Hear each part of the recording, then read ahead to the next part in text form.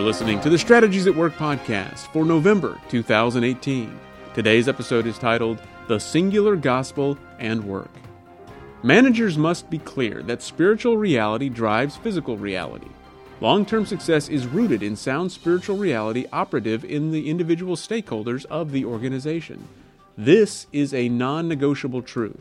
One of the primary roles of managers is to walk circumspectly in this truth.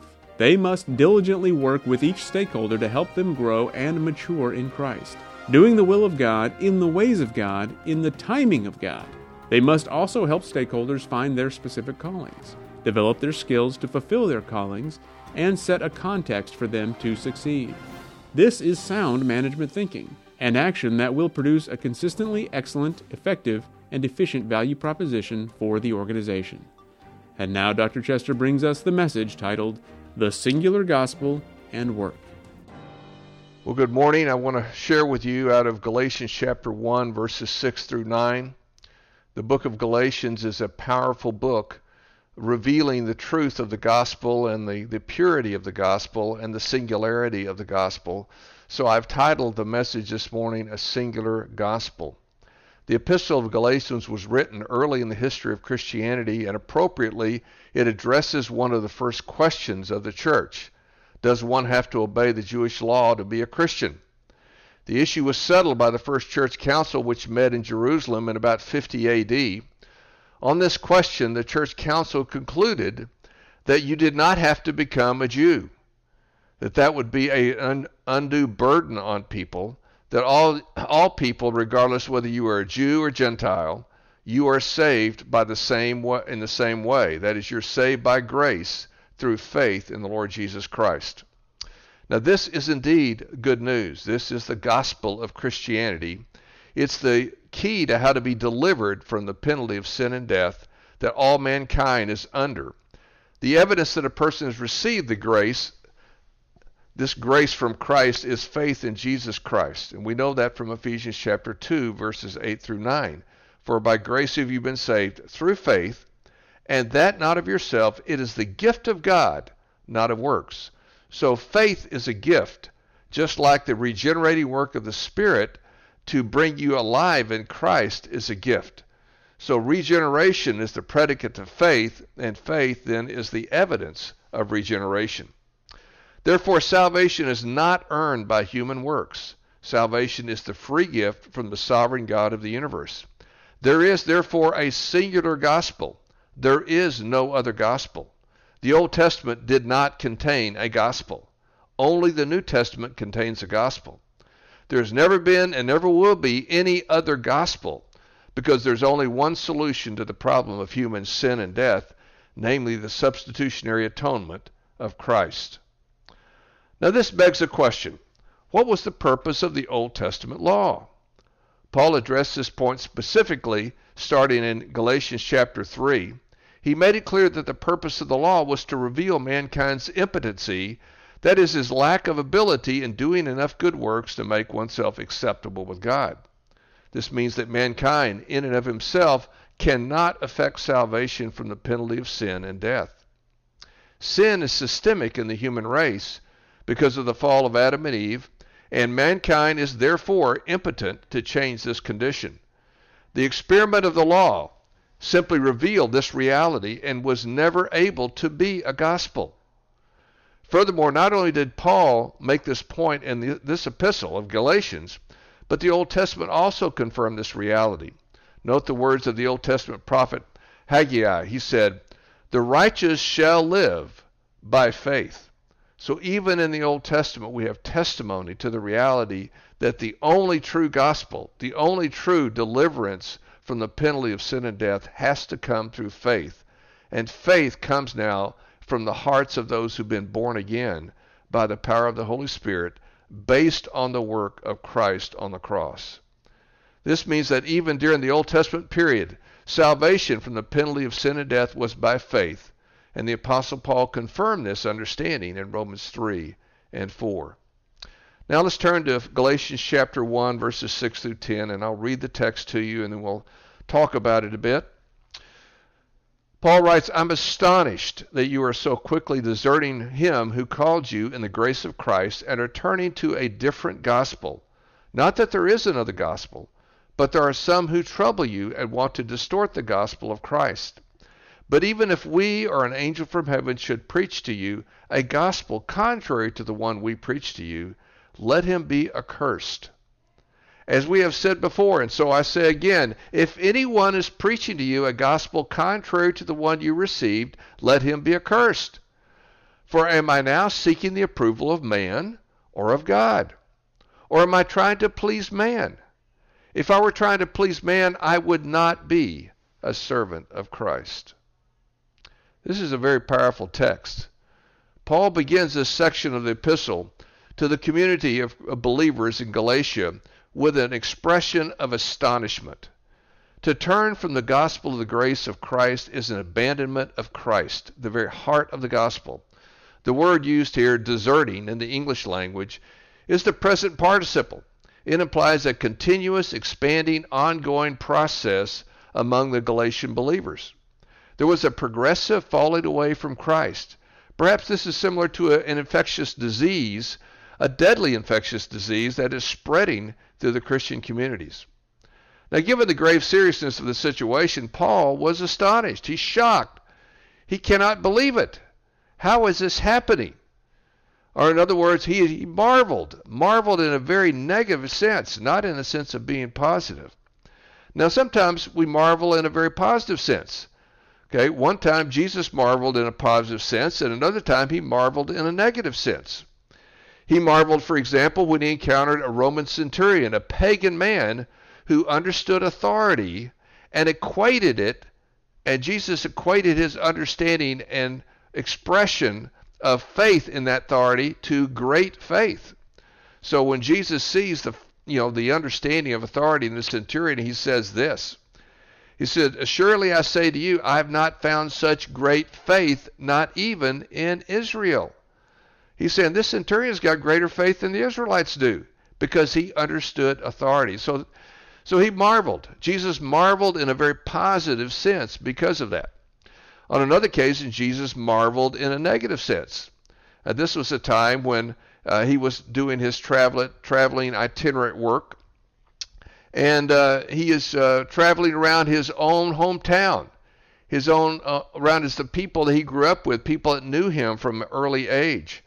And he marveled. He marveled because of their unbelief as he went around the villages in the circuit teaching, and they didn't get it. This is Mark 6:6 if you want to look that up. This text referred to those who lived around Jesus as he grew up. They enjoyed the best opportunity to recognize him as at least a child prodigy. For example, at age 12, Jesus amazed the theologians of his day with an understanding of Scripture.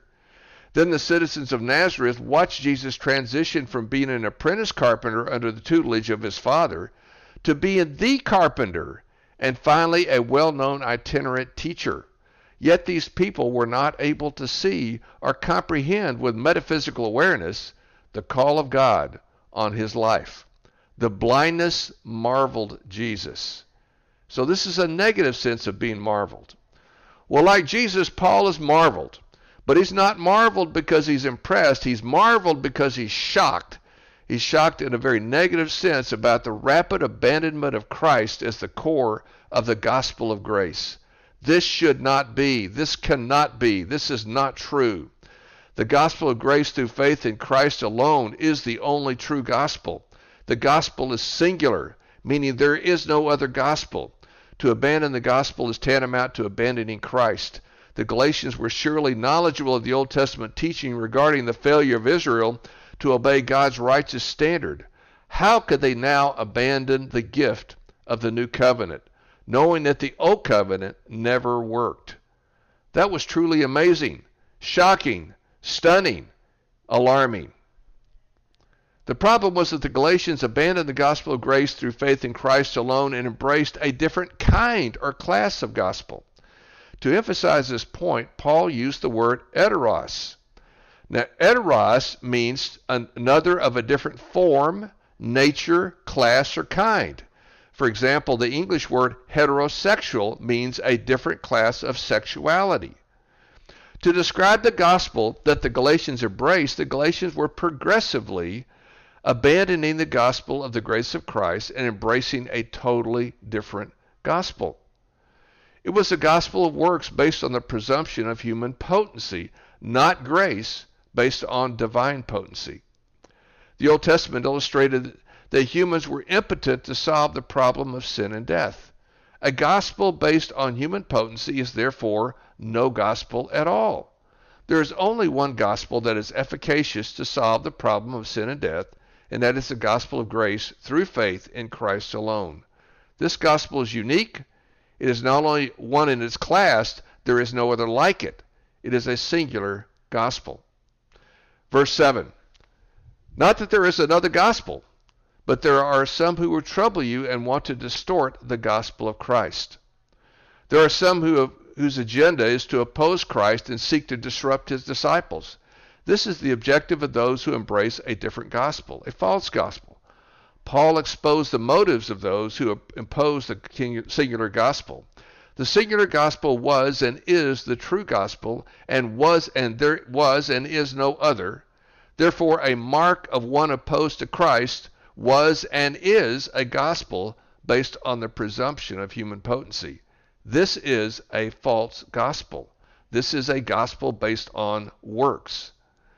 In a pluralistic culture such as today, where all worldviews are acceptable, the idea of a singular gospel is hard to embrace, because pluralism pleases mankind and opposes the singularity of Christ and the uniqueness of Christ and the uniqueness of his gospel.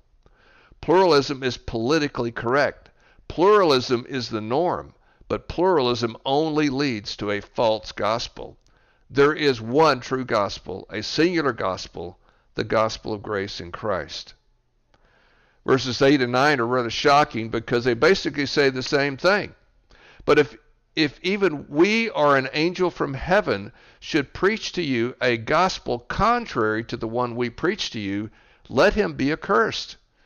Now these words seem harsh and intolerant, but to the trained Jewish ear of the first century, the curse that Paul pronounced on those who abandoned Christ, who are in the process of abandoning Christ and the gospel of the grace of Christ, this curse would have been very familiar. They would have reflected back on Deuteronomy 28, which recorded the predicate for blessings and cursings for the people of God. The predicate for the former was obedience. You want to be blessed, you obey. The predicate for the latter was disobedience. You disobey, you will be judged. You will be cursed. The Israelites, God's chosen people, his Old Testament ecclesia, disobeyed the law of God. Therefore, they were cursed by being made vassals under the rule of despotic foreign kings. By using the imagery of being cursed, the apostle clearly signaled the gravity and danger of not understanding the singular gospel and not clearly holding on to this as the singular gospel. Verse 9 is a repeat. As with the prior verse, the phrase, let him be accursed, is an imperative. In both verses, this let him be accursed is an imperative in the Greek language. You might consider this an imprecatory prayer. We don't generally pray imprecatory prayers today because those are not considered to be nice, and we tend to pray nice prayers. But Paul is very firm, very direct, very in your face, very not politically correct. But that is where Paul's conviction is. This conviction is in the truth of the gospel. Paul asked the Father to execute judgment on the proclamation of any gospel that was inconsistent with the singular gospel of Christ. We today probably would never do what Paul did. We would never be that bold, that direct, that harsh with anyone. We're much more kind. Some people have said we're nicer than Jesus and we're nicer than Paul. That's probably true. We tend to be that way. The message of the Old Testament was in part that mankind, in and of himself, can never measure up to the standard of God's righteousness. To illustrate this reality, consider 4 major tests of human potency recorded in the Old Testament.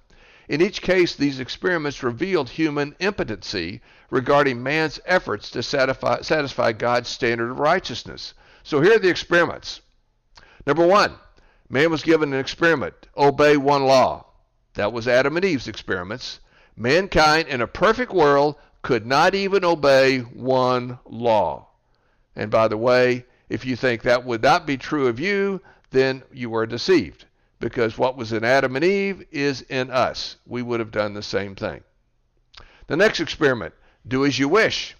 You see, between the fall of man and the flood, there was no written revelation. There was only oral tradition and general revelation. And so between this time frame, what happens is mankind just progressively declines and decays into more and more expressed depravity. The depravity was there, and it just became more and more evident and obvious over time. So again, judgment came. The next experiment was believe in a promise. Abraham was given a promise by God, but could not trust God and took matters in his own hands, and we produced an Ishmael. We can't even trust God when God gives us a very clear promise of blessing. And finally, the fourth experiment was a system of laws. The children of Israel were given a system of laws, a code of conduct, and basically said, if you will just obey my laws, I will be your God and you will be my people. That's all you have to do. And they said in Exodus 19, they said, we'll do this. We'll do this. But in the end, Israel rejected God and embraced idolatry. Israel rejected divine revelation and chose the way of the world. We do that today. That's the same thing we do. That's what we're doing worldwide in the culture today. We want to live like pagans. That's exactly how Israel chose to live, as pagans and not as servants of God. You see, this message is abundantly clear. Mankind, based on his or her own potency, can never be righteous enough to be acceptable with God. It doesn't matter what the experiment is, we will fail. And of course, all of that is designed to bring us to the need of a Savior. The Old Testament, the great message of the Old Testament, it's to set up the need for Christ. We need a Savior because we cannot save ourselves. We need someone to do for us what we cannot do for ourselves. And that leads us to Christ. It leads us to his substitutionary atonement. It leads us to the singular gospel of salvation by grace through faith in Christ alone. In the early days of the church, the inclination was to be syncretistic and to syncretize human potency and divine potency by combining the Old Testament law with the singular gospel. That's what they tried to do at the first church conference. But Paul unequivocally opposed this view, just like the first church conference did. They concluded that that view was wrong, and they were strong, and Paul was even stronger, and saying not only is that view of trying to combine works and grace some way, where our human potency is buying and meriting favor with God, not only is that wrong, anyone who believes that or is trying to teach that in any way is to be cursed. It doesn't matter if an angel is doing it. They're to be cursed. The singular gospel must stand pure, uncompromised, and unadulterated. And finally, verse 10, Paul addresses the point of the accusation that he might be trying to please man. And surely that was an accusation that some of his opponents were making against him. So it reads, for now am I seeking the approval of man or of God? Or am I trying to please man? That's a rhetorical question. The answer is no, I'm not trying to please man. If I were still trying to please man, I would not be a servant of Christ. And Paul, Paul was anything, he was a servant of Christ. Perhaps there was no time in Paul's life that he sought to please man rather than God. Perhaps there was a time in Paul's life that he sought to please man rather than God, but no longer. If anyone questioned Paul's motive for declaring the singular gospel, he wanted to disabuse them of that. The singular gospel did not and does not appeal to mankind, and therefore does not please mankind. Given the default state of mankind to make fig leaves, which is what we see in the garden after Adam and Eve sinned, mankind's proclivity by nature was and still is to seek to produce his or her own righteousness, and thereby attempting to make himself or herself acceptable with God. For Paul to articulate a gospel that is contrary to man's default state did not and does not please mankind. You see, the gospel of Christ will always be rejected by man. The only people that will receive the gospel of Christ will be those who the Holy Spirit is touching. That's the mark. We're looking for receptivity and openness to the truth. That's the mark of the Spirit at work in people's hearts. Consequently, Paul's preaching of the singular gospel of the grace of Christ was not an effort to please mankind. There is nothing about the singular gospel that gratifies the base nature of fallen human beings. Well, there's a lot of things we could talk about in terms of these theological ideas, in terms of the singular gospel, for example, in terms of the five solas, in terms of independence. So I have three areas here. I don't know that I've got time to go through all three. So I'm just gonna pick one here to talk about. I'm going to talk about the solas. This is the time of the Reformation, the anniversary of the Reformation. So there's been a lot of conversation about the five solas. So I thought I would just mention these to you real quickly. At the heart of what Dennis Peacock calls the war between two seeds is a reference to the proto-evangelium of Genesis 3:15. This is the first proclamation of the gospel. The good news of God's plan of salvation for fallen mankind from the self-imposed curse of sin and death. The good news was the singular gospel of the grace of Christ through his vicarious atoning work. During the first 500 years of church history, the Christian community came to clarity regarding the gospel. There were numerous attacks on the nature of Christ, the nature of God, and the nature of man, the nature of the Holy Spirit, and how Christ and God and the Holy Spirit related to each other. All of these things were under scrutiny during this time frame. In every case, the Christian church held to the Pauline view. Then over the next 1,000 years, the rise in power of the Roman Catholic Church slowly led to a distortion of the gospel. When the Reformation occurred in the 16th century, there was a return to the true Pauline gospel. In time, the framers of the Reformed theology synthesized the essence of the Pauline gospel around five solas. Sola means alone. And I'm just going to give you the English translation of these solas. The first one is Scripture alone, which meant that Scripture was the primary source of authority regarding faith and practice. The next was grace alone, which meant that salvation from the penalty of sin and death to eternal life was a free gift of God. Nothing that we do merits favor with God. It is a free gift. The third sola is faith alone, which meant that the person who received the free gift of God displayed faith in Christ. The fourth sola is Christ alone, which meant that the basis of the free gift of God was the righteous work of Christ alone. Nothing we do at all merits righteousness with God. Only the righteous work of Christ can do it. And finally, the fifth sola is glory to God alone, which meant that the purpose of God in giving the free gift of salvation to mankind was to bring glory to himself. We tend to think of it very selfishly as escape from eternal judgment. Well, it is escape from eternal judgment, but it's much more than that. It's something that God wanted to do and chose to do and freely did of his own volition. We did nothing to merit. Though the articulation of the solas did not occur until centuries after the Apostle Paul lived, the solas capture the heart of the Pauline gospel. As one reads Galatians today, the clear, compelling, cogent sound of the five solas can be heard resounding with potency through the inspired words of the redoubtable first century apostle. Specifically, in chapter 1, verses 6 through 10, sola gratia, which is by grace alone, and by Christ alone, solus Christus, are stressed with great conviction and singularity. So persuaded was Paul of this singularity that he pronounced an unambiguous curse, commanded an unambiguous curse on any human being or angel who opposed, modified, altered, tried to synthesize, truncate the singular gospel in any way. These bold words are direct and unmistakable. The apostles' message is undeniable. There is a singular gospel. There is no other gospel. Period. Paul is very clear.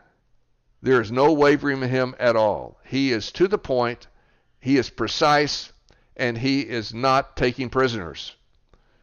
So let's talk about some application. How do we apply this thinking and this truth as we think about, walking with God in our various vocational callings. When one understands that axiomatically spiritual reality drives physical reality, then one understands that the physical realm is the tangible manifestation of underlying spiritual reality. If you know Christ, it's because there's been a regeneration in your heart performed by the Holy Spirit. That is spiritual reality in you that is now manifesting in you in external reality of you making a profession of faith in Christ and now you trying to walk according to a biblical worldview. That's how reality works. Now, spiritual reality drives every bit of physical reality. A corollary of this truth is that unsound spiritual reality produces poor results such as poverty, suffering, failure, and death, and sound spiritual reality is the predicate for sound physical results such as prosperity, health, success, and life. The singular gospel is an example of sound spiritual reality that will produce then sound results. Those who embrace the gospel lay a foundation for a productive life, including a productive work life.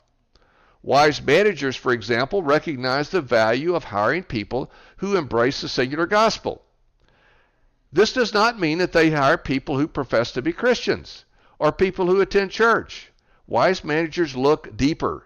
They look for C4 people. They look particularly for people with godly character. To see godly character, managers must examine the fruit of people's lives, seeking to discern who truly embraces the singular gospel. Those who have truly received the gospel of grace in Christ will manifest this reality in how they live.